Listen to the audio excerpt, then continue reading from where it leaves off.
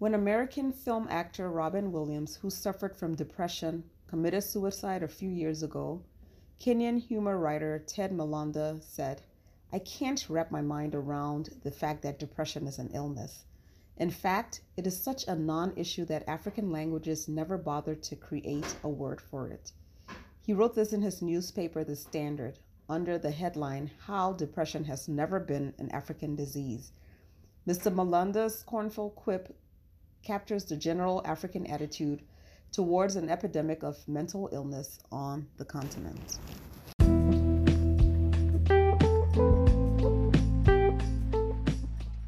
Hello, this is episode 3 of Motherhood, Money, and Mental Health.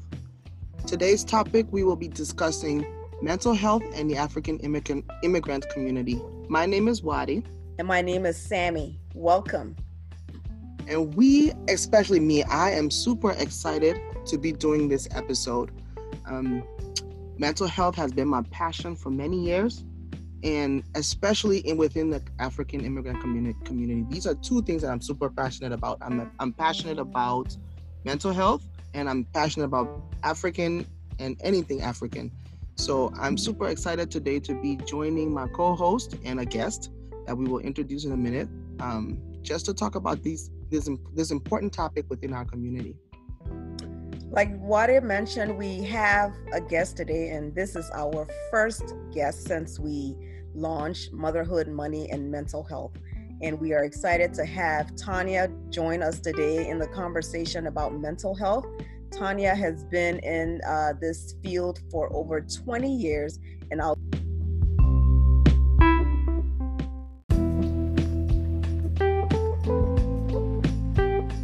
turn it over to Tanya, who will introduce herself. Tanya, welcome, and thank you for joining us. Welcome. Thank you for having me, ladies. I'm super excited to be on this podcast for this episode today. My name is Tanya Greaves Young, and I am a mental health licensed professional clinical counselor. Like Sammie said, I have been in this field for over 20 years. My passion is working with people who are marginalized and underserved. My professional background, I have a master's in counseling psychology with a focus on community and mental health. Currently, I am the founder of Peace Be Still. I'm also a program manager of a local agency, nonprofit agency within the Twin Cities that provides services for persons that have severe and persistent mental illnesses. So that's about me briefly professionally. On the personal side, I love anything that has to do with social justice, women, advocacy. I'm a very strong proponent of civic work, especially as it has to do with the Liberians in the diaspora, firmly believing in blooming where you're planted. Personally, I am a wife and a mom of 3 daughters, and I'm raising them here in the northern suburbs of Minnesota. Again, thank you so much for joining us. Waddie, who is my co-host on this podcast, is also a therapist and has worked in this field for a long time. So, Waddie, can you speak a little bit to your professional background? Well, like Tanya, I've been in this field for a long time. I have over 19 years of experience working as a mental health practitioner, and that ranged from just starting off as a personal care attendant to currently being certified. I'm not certified, but currently having a marriage and family therapy master's.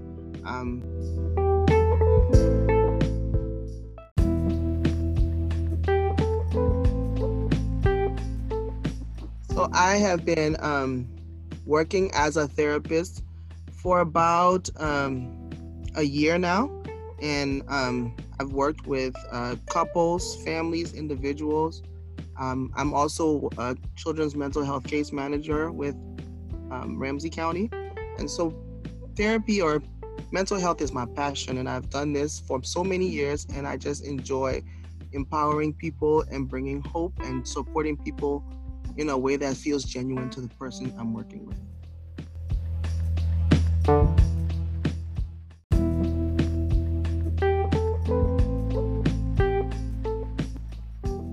Thank you, Waddie, and thank you again for joining us, Tanya. So for this episode, we'll just jump right in. I'll be asking Tanya and Waddie questions regarding mental health, and they will share their own professional and personal experiences in this field.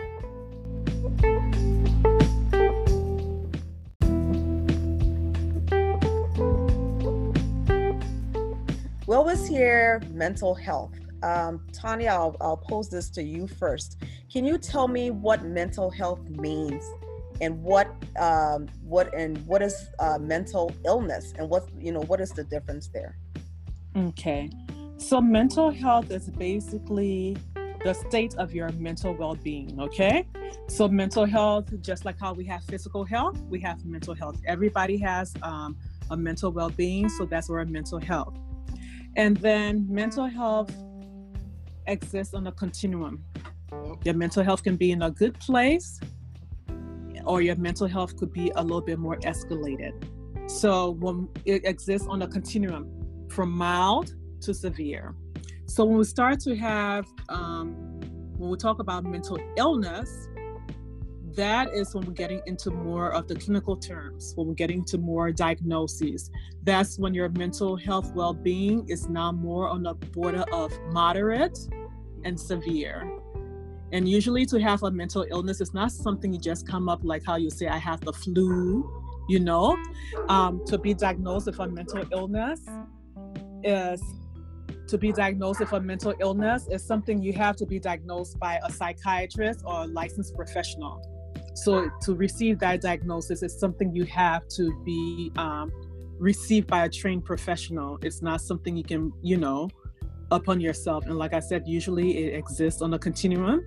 And when you're in the moderate zone to the severe zone, that's when you seek someone like a psychiatrist or a psychologist, someone who has a licensure to diagnose you with a mental illness.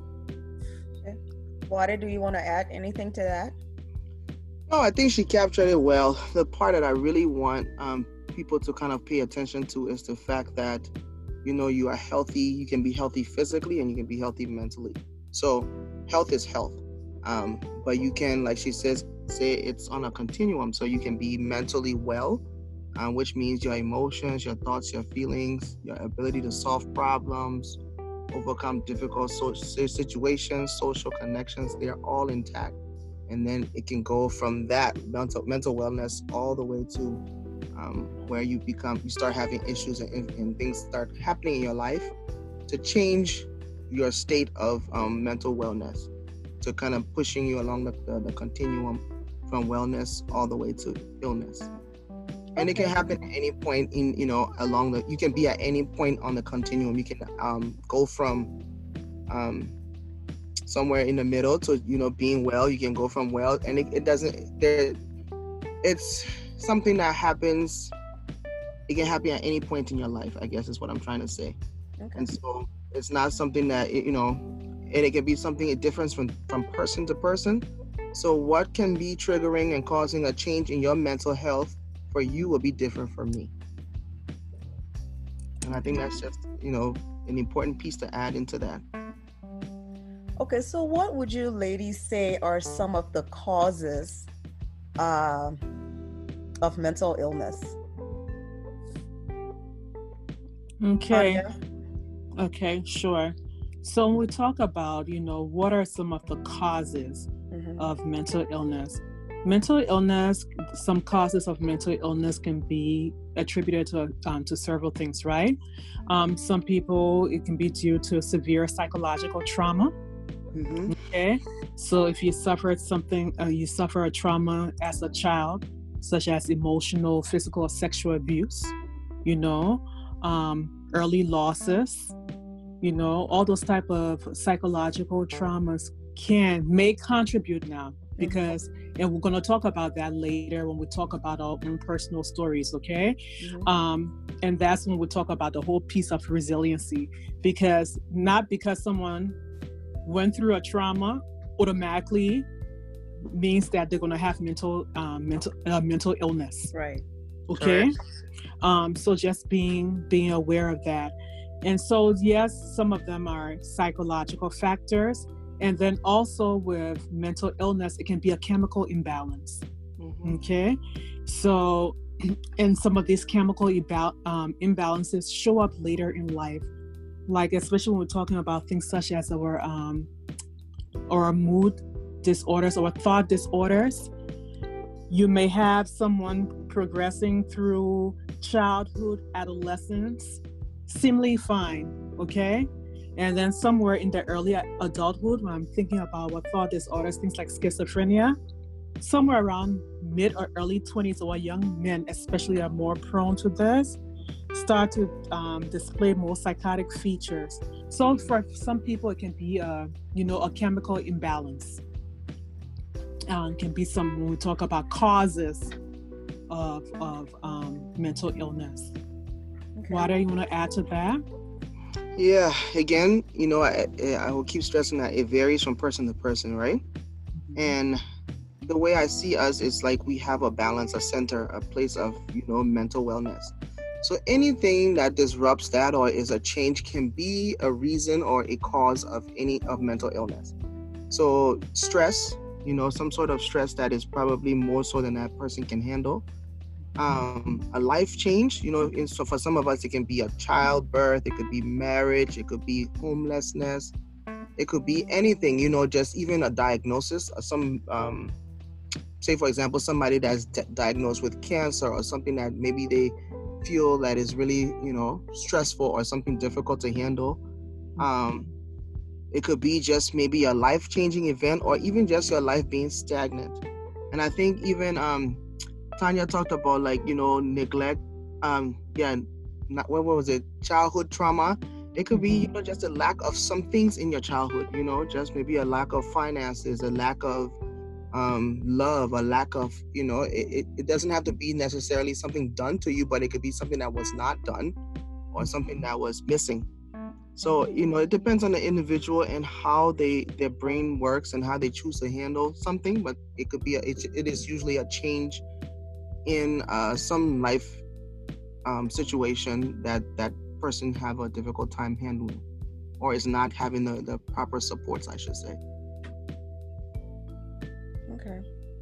So what are some of the symptoms? Oh, man. I mean, there's, many different symptoms of, of your mental well-being not being at its optimum.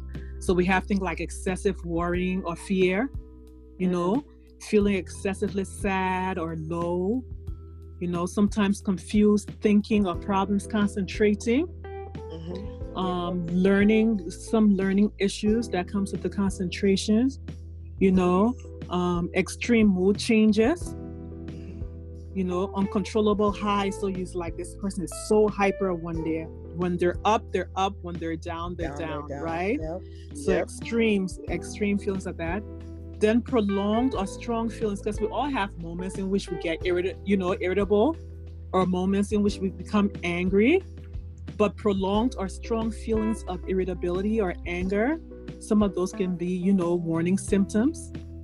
Difficulties understanding or relating to other people.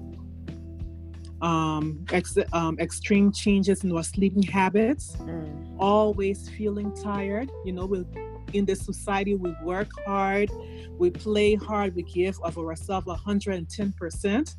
So sometimes it's kind of like it becomes normal for us to always be running on low energy. But I mean, for you to always be feeling tired, that very low energy, where you really have to prompt and force yourself to do anything. Those are some signs. Changes in our eating habits, such as increased hunger or lack of appetite. When the body isn't well emotionally, either you get to the point where you feel like, I just want to go ahead and my appetite has become insatiable, or there's not an appetite at all. Changes in sex drive, for men and women, the libido can increase or decrease. Right. Yeah. And then again, then we're going to on the psychotic side, difficulty perceiving reality. Okay, so that's when the delusions or hallucinations come to play. Like you may be watching TV, and then you just stuck on this number that came on the TV.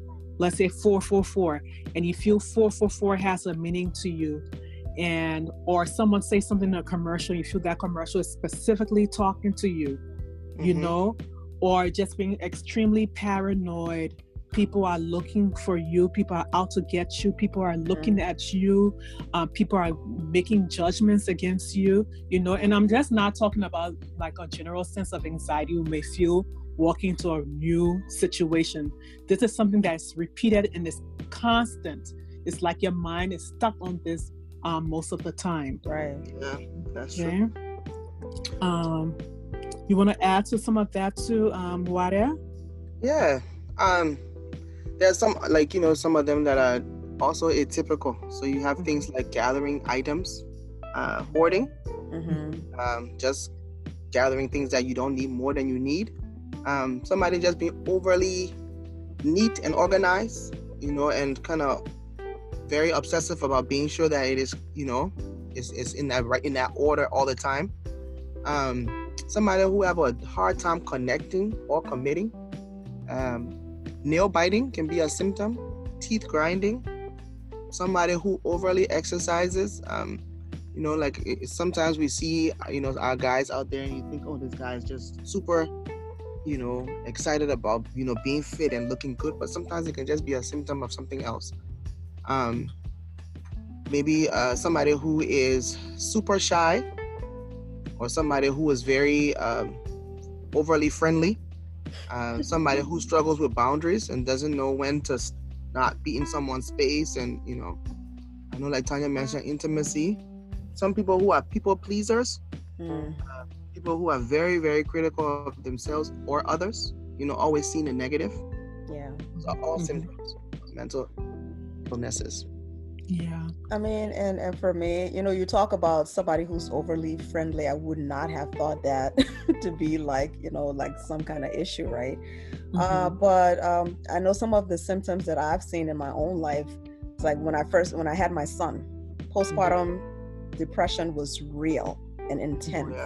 Oh yeah. I had that for a long time. I would say like over a year, right? Another way it shows up for me is loss of motivation. Yeah. You know, I love working out. I love doing a lot of stuff. And then there are times where I just don't feel, you know, that motivation is just not there to do certain things. So some of these symptoms, you know, they show up and sometimes, you know, if you don't have these conversations, or if you don't even know that this could be an issue, right? This could be something that you'll be battling for a long time, but because you don't think that it's an issue, it could go on and on and turn into situations where, you know, you could become sick, right? It could affect you in a negative way, impact your health in all kinds of ways. What are some of the stigmas? Because, you know, people, now that we're having a conversation, people are gonna, like, you know, you guys are listing all of these symptoms, right? And I'm like checking stuff off in my head, right? So people listening to the podcast today will say, you know what, I have some of these symptoms, right? But people, because of stigmas, we will not seek help for some of these issues. So what are some of the stigmas associated with mental illness that we see, especially within our community? You know, our community, we tend to pathologize mental illness. You know, it's bad, it's negative, it's not something we want to associate with, you know, from our own knowledge of our country.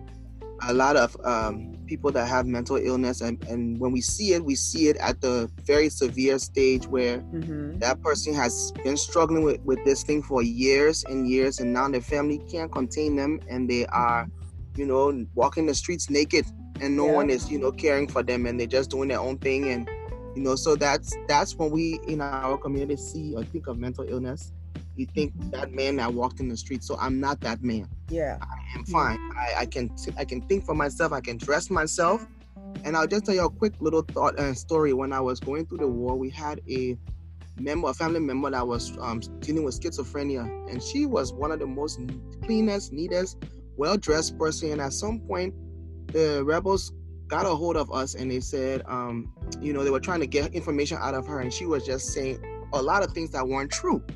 So in this moment, these guys were, chastising us and wanting to harm us, and we kept saying this woman is not okay. And all he kept saying was, "Look how clean she is.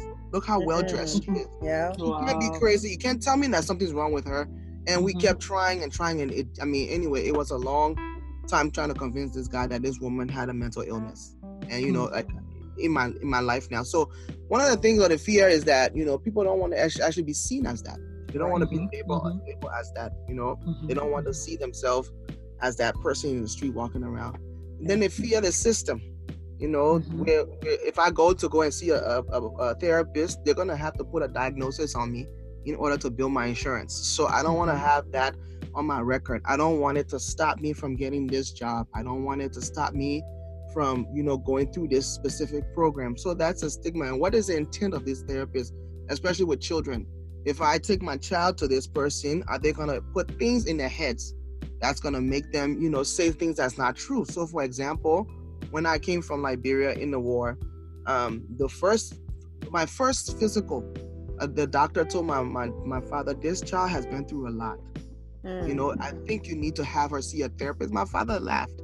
He said, "Oh, I will be her therapist. Don't worry about it." And so and he tells that story today, it's a great thing, which, my father's a good guy, and don't get me wrong, but it's also the fear, because all I can remember hearing him say to people was, what if they go tell her to say that she's being molested or raped or something like that. And so they were afraid that the therapist or whomever it was would put suggestions in my head that wasn't there, or just misinterpret something I say and start, calling different authorities and different people that are unnecessary. So there's a fear of that. What's the intent of the therapist? What's the intent of the system? Do they want to put me on medication? Am I going to be sedated all the time and not, that's one fear, and that's one stigma.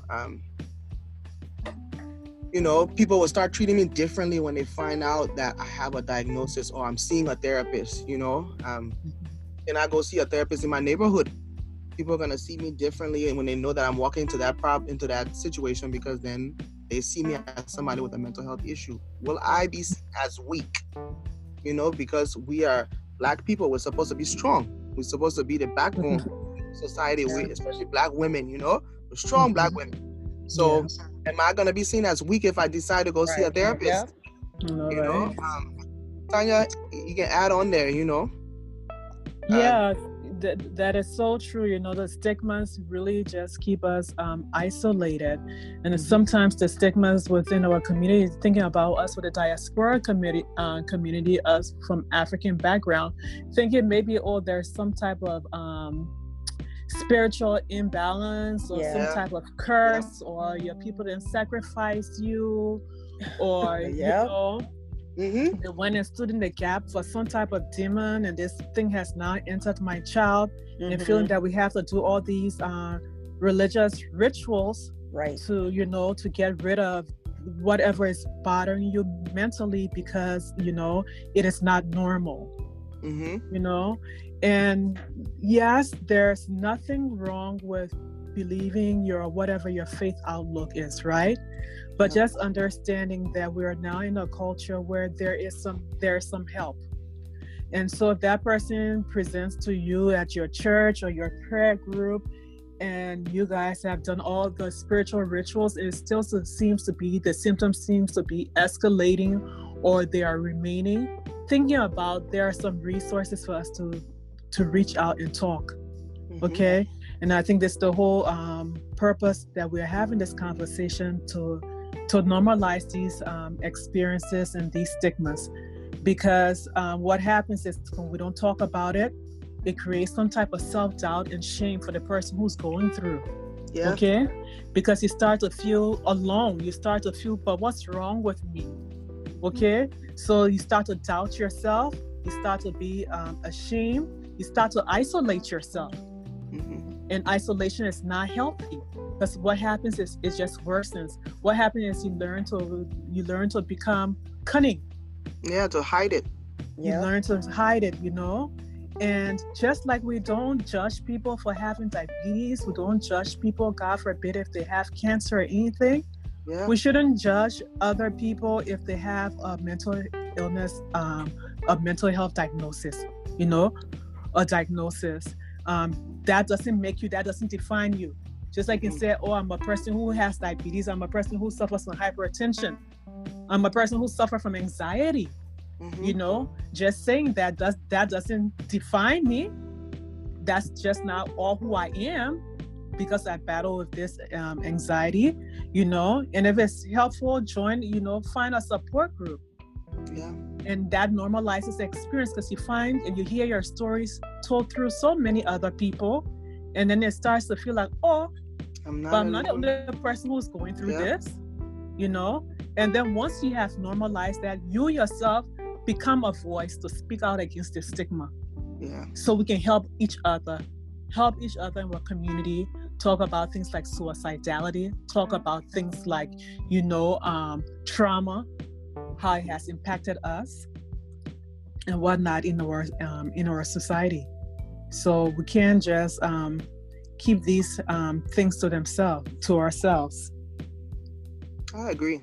There's some of the common things like breakup, in relationships. Yeah. People, they struggle with it, I have had my own instances, but you struggle with it, and sometimes you don't have nobody to talk to. You don't know where to turn. You don't even know how to address the issue. You see a lot of us becoming, just maybe violent, upset, angry, doing things that's out of character, and it can just also be like a psychological break. Something has happened. A part of you have changed. A life situation had impacted you.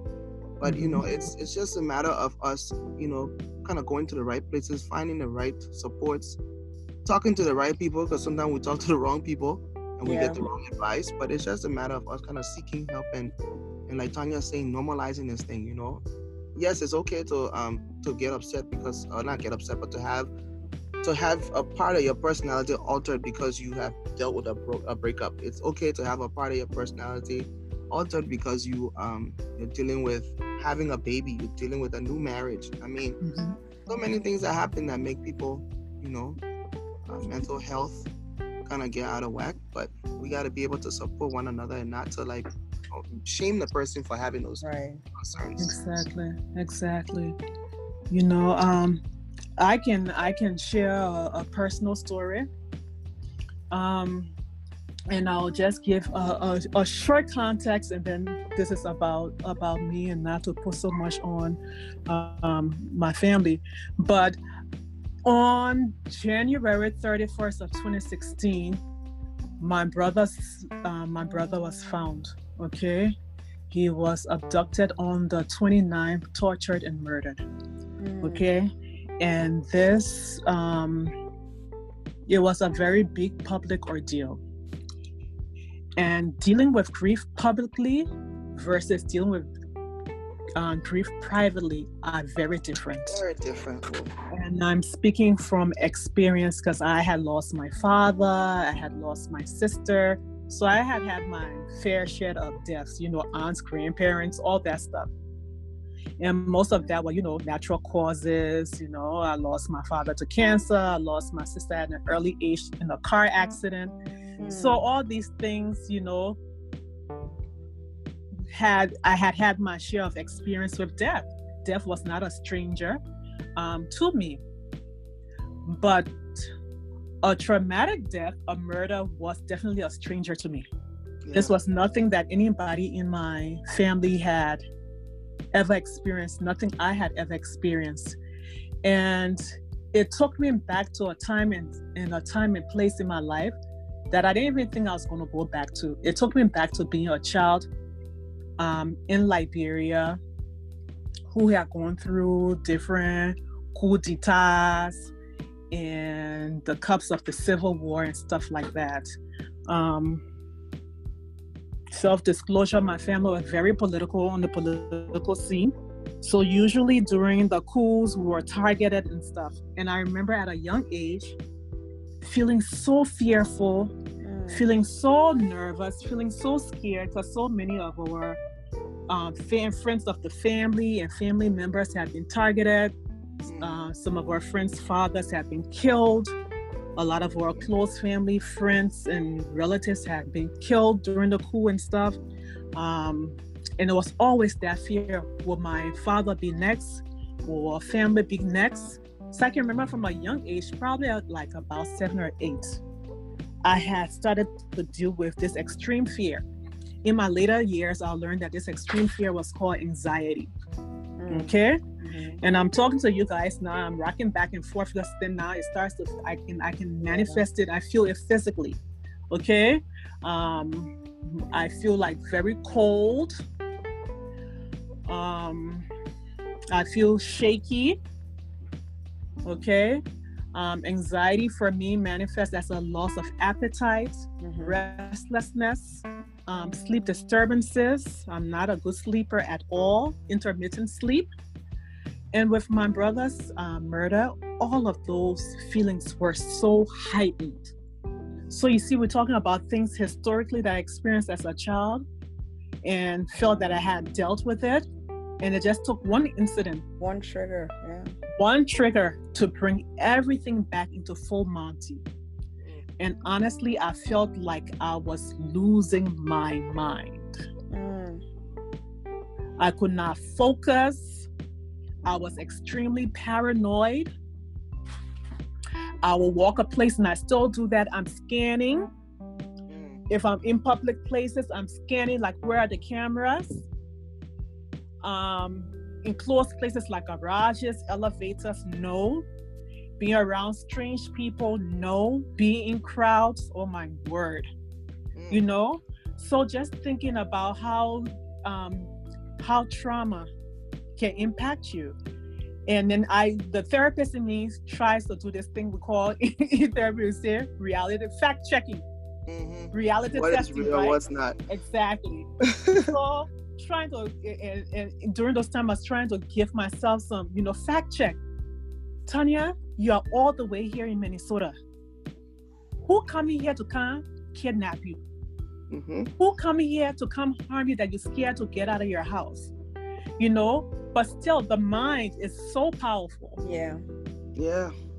It doesn't matter how far you are.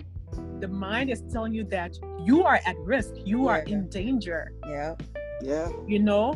So like a lot of childlike coping tendencies came back to play with me as a grown woman.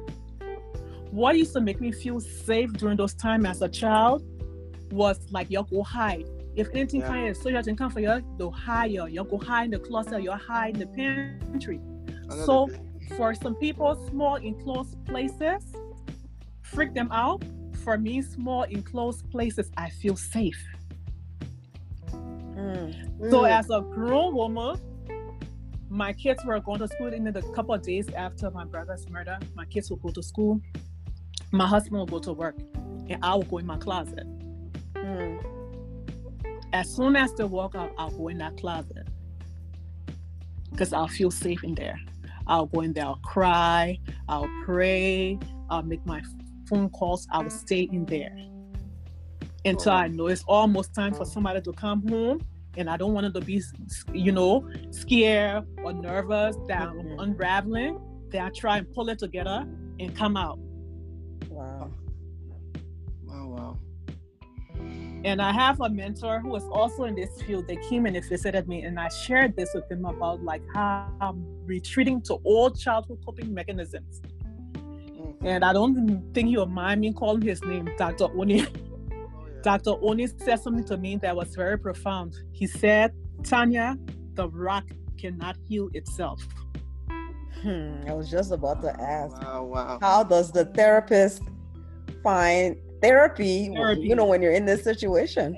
Exactly. What do you do? He said the rock does not heal itself. And he gave me a resource for a very great therapist. And I was on my way to Africa to bury my brother. He said, I know you have to go and do what you must do, but when you come back, you must do what you have to do. What you need to do. Exactly. Yeah. And I went, with all the prayers and all the fear and everything, I was encouraged to go because my anxiety was so high. I was encouraged to go and see someone. You know, I was encouraged to go and see someone, to go to my doctor and get prescribed something for anti-anxiety to calm my nerves and stuff. But I told myself, going to Liberia, I'm going all my sisters. I don't want to be medicated. Yeah. I don't want anything. So anything happy, I in my right senses to run.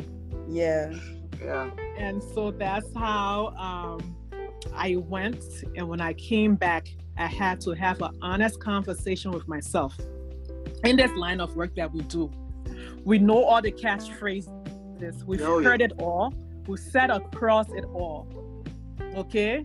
But I had to get real with myself and say, Tanya, you need to go ahead and get some help. Yeah. You need to go ahead and talk. You need to go ahead and be somewhere where you can receive help. So I did grief therapy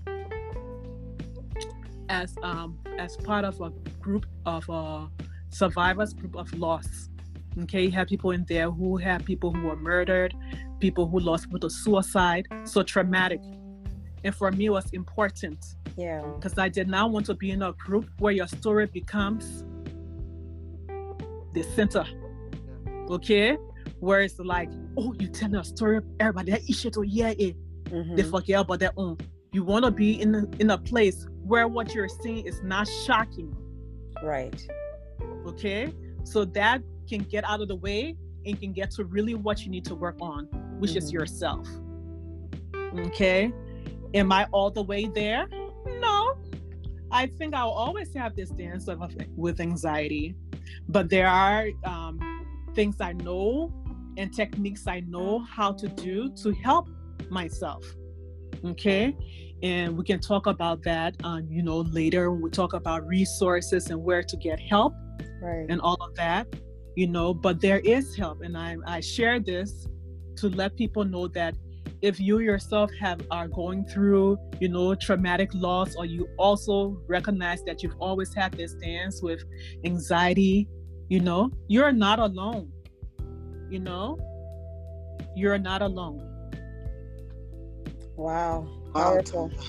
Thank you so much for sharing that story. I know that was not an easy thing to do. Yeah, thank you, I can't even imagine what you're dealing with. And as we're talking, I mean, we are watching, looking at her, and you can see her rocking. Yeah. You can see the effects of what she's saying, and it is true. Yeah. I mean, it's something that stays within, and they say trauma lives in the body. Yeah. They say trauma lives in the body, and the body always remembers. And so as she's talking and she's like, recanting, you can see the body kind of moving in a way that is kind of uncomfortable. So thank you so much for just, letting us hear that part of you. Yes. Oh, okay. So for anyone listening, so if we have someone out there that's listening, probably has been through something similar or is currently going through something similar, right? Let's, and this is just to wrap up, I want us to touch on self-care a little bit, and also resources that are available for people needing professional help. And please include your own information for people to reach out to you. Tanya, you want to start? Yeah. So as far as NAMI, it's the National Alliance of Mental Illness, okay? You can Google them, NAMI.org. They are a great resource as far as mental health supports, okay? And then also we have a suicide awareness hotline. If you know anyone who are having thoughts of harming themselves, have an intent, have a plan, please reach out to 1-800-273-TALK. 1-800-273-TALK. This is the National Suicide Prevention Line. It reads out as 1-800-273-8255. And even if you don't want to pick up the phone and call, you can chat. So you can text this number and someone will chat with you. Okay? But you are not alone. I'm here in the Minnesota area. I have newly founded a mental health counseling service called Peace Be Still. You can reach me, Tanya Young, all one word, lowercase, at peace-be-still.com. I give free 30-minute consultations. So if it's something you're in need of, I am here to talk, to share, to help. Waddie, you want to? Thank you for sharing. I think Tanya has talked about the two main ones that we want to make sure we get out there. I'm just gonna throw this one out there for the millennials, right? The text era group. We don't always want to seek help with phone calls or in person, but we can start somewhere. So there is for those who, again, I think this is something that has been a little bit hearing in our community, people dealing with suicide and suicidality. Just, what is it? You can text 741-741. So it's text for life, but it's 741-741. So anytime you're having thoughts or feelings and you want to reach out to somebody and you don't feel like maybe picking up the phone to talking about it, text that number and you will be able to get some help. As far as my personal information is concerned, I am currently on Instagram, and that's where I kind of communicate with a lot of people. So if anyone wants to reach out to me to talk to me, my Instagram page is at therapist_Waddie, and that's WADDIE. So again, therapist_Waddie. And you can get a hold of me and we can kind of talk and I can point you to some resources if you need to. Okay. And so I guess that was all. Can you touch a little bit on self-care? I know we talk about therapy, right? So if you feel a little overwhelmed and you feel like, everything that you do on your own is not working, definitely seek professional help. But I mean, just some things that people can do on their own to kind of try to alleviate stress and that kind of stuff. Yeah. So there are a lot of things that people can do in order to kind of, you troubleshoot and figure out what's going on, see if it makes you feel better. One of the biggest things that we always talk about is exercising, right? Mm-hmm. You can put more time into exercising, even if it's just a walk. And that's something I'm actually consciously trying every day. Just get up and do something. I have you can set your steps and say, okay, I'm going to take this many steps a day and I'm going to, make sure I meet my goals. So exercise is one. Travel. Traveling is another one. Traveling more, trying to get out of your regular comfort space. Connecting to people, being careful and mindful about who your friends are and who the people are that are in your circle. Making sure you're around people that are positive, people that are uplifting, people that want to encourage and see you do well.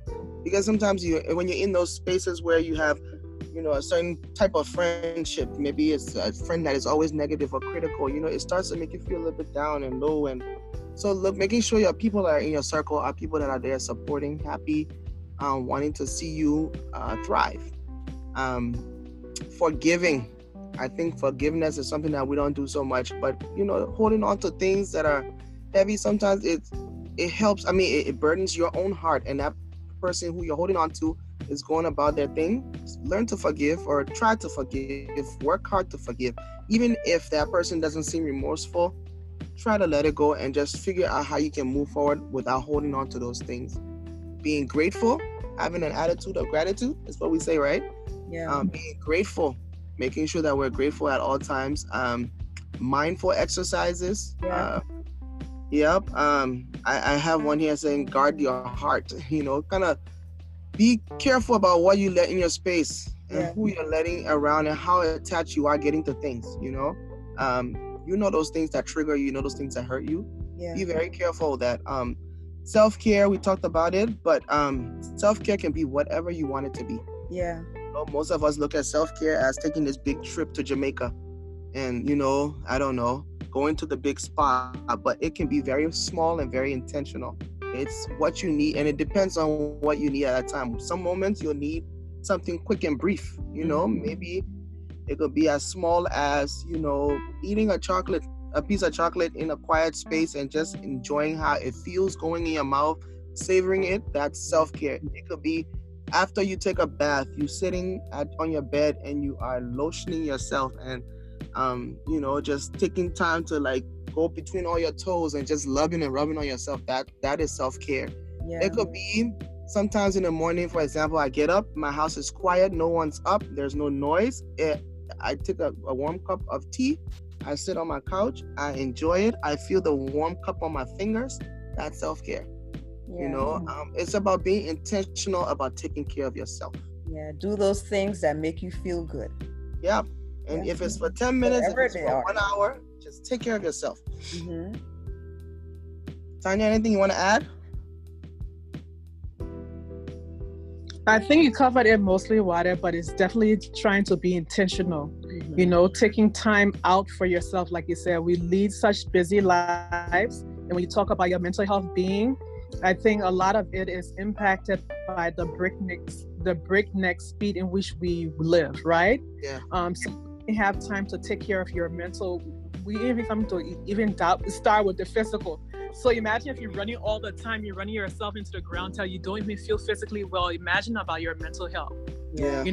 So sometimes just being intentional to take some time out for you, even if it's just to be, like you said, just for a few minutes, if it's just to sit and be quiet, meditate, read your devotionals in the morning, your affirmations, say something for yourself. Even sometimes when you get home from work, before you walk into your home to start dinner, helping the kids with homework and all of that, sometimes I just sit in my car for 2 minutes, breathe, listen to maybe the end of my favorite song on the radio, and then you cut it off. It's almost like you're recalibrating. Yes. Okay, you're getting yourself back to your center. So whatever brings you back to your center, if it's reading, if it's writing, if it's going for a little short walk, if you love to cook or sew, something that you do that brings you joy, but just for you to take care of yourself. And even if you're in the part where you find like, I isolate so much, I do so many things by myself. Self-care could be like, you know what? I'm going for a girls' date. Yeah. Me and my girlfriends, we're going to catch a movie. We're going to go for coffee. We're going to go roller skating and breaking our behinds. Whatever. Something that brings you back, brings you back to you. Yeah. You back to you. Well, I think on that note, we will wrap up this episode.